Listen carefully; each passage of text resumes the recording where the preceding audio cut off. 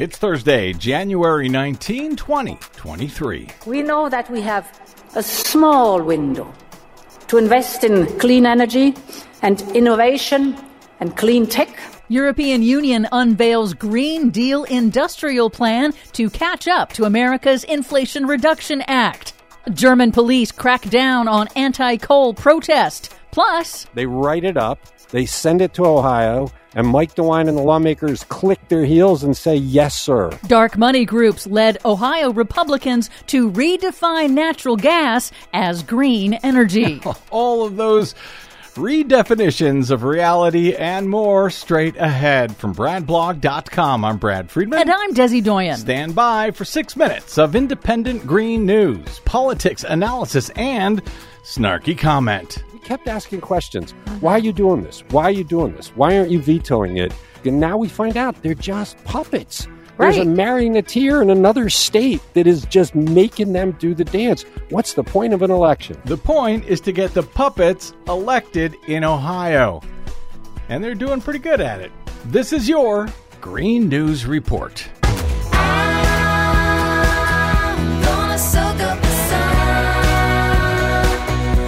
Okay, Desi Doyen, this story out of Ohio is blowing my mind. It comes not long after a huge scandal from the nuclear and coal industry, and now it's the natural gas. Man, is there any Republican in Ohio who can't be bought off? Well, we'll find out in a moment. But first, in Germany, Swedish teen climate activist Greta Thunberg was detained and released by police this week at a protest against expansion of a controversial coal mine that will destroy the historic village of Lützerath. German officials say the coal is needed to address fossil energy shortages caused by Russia's brutal invasion of Ukraine. The demolition of Lützerath is part of a compromise deal reached between the government and energy giant RWE last year, allowing the company to destroy the village in return for agreeing to end its coal use by 2030 rather than 2038. They're destroying the village in order to save it? That's the theory.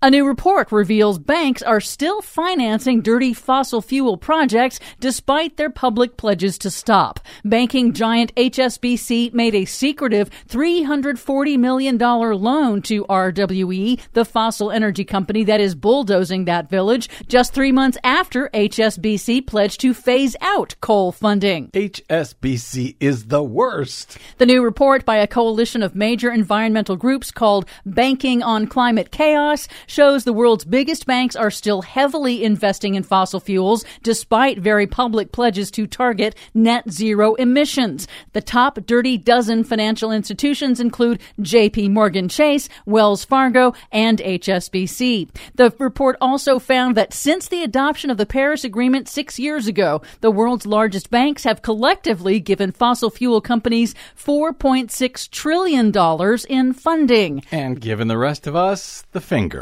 Meanwhile, in Ohio, some rich guys in another state got together and said, we want to change natural gas to give it a different definition because it suits our wealthy purposes. That's Cleveland Plain Dealer editor Chris Quinn talking about how Ohio's Republican-controlled state legislature has falsely redefined polluting natural gas as green energy, despite the fact that it is a significant contributor to man-made global warming. Unbelievable. Documents uncovered by utility watchdog Energy and Policy Institute show that the Orwellian language signed into law by Ohio's Republican Governor Mike DeWine is the culmination of a dark money campaign by the American Legislative Exchange Council and other dark money groups to protect the fossil fuel industry. Now that part, totally believable. The new law also expands oil drilling in the state's parks. Be aware the dark money groups are taking their disinformation campaign to other states. I'm serious. They just, ran the Speaker of the House out of Ohio because he took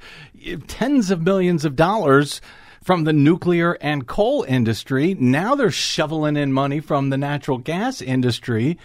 Is there anything you cannot buy off an Ohio Republican to do at this point? Finally, the European Union this week unveiled a major clean tech industrial plan to accelerate deployment of renewable energy manufacturing as a counterweight to President Biden and the Democrats' landmark Inflation Reduction Act, which contains billions in subsidies for U.S.-based manufacturing. At the World Economic Forum in Davos, Switzerland this week, European Commission President Ursula von der Leyen said it was important to avoid switching dependence on Russian fossil fuels with dependence on China for raw materials. We see aggressive attempts to attract our industrial capacities away to China and elsewhere. We have a compelling need to make this net zero transition without creating new dependency. We've learned our lessons from the fossil fuels. Have we? Have we learned our lessons? I'm not yet sure, especially in Ohio. For much more on all of these stories and the ones we couldn't get to today, check out our website at greennews.bradblog.com. I'm Brad Friedman. And I'm Desi Doyen. And this has been your Green News Report. When will we ever learn?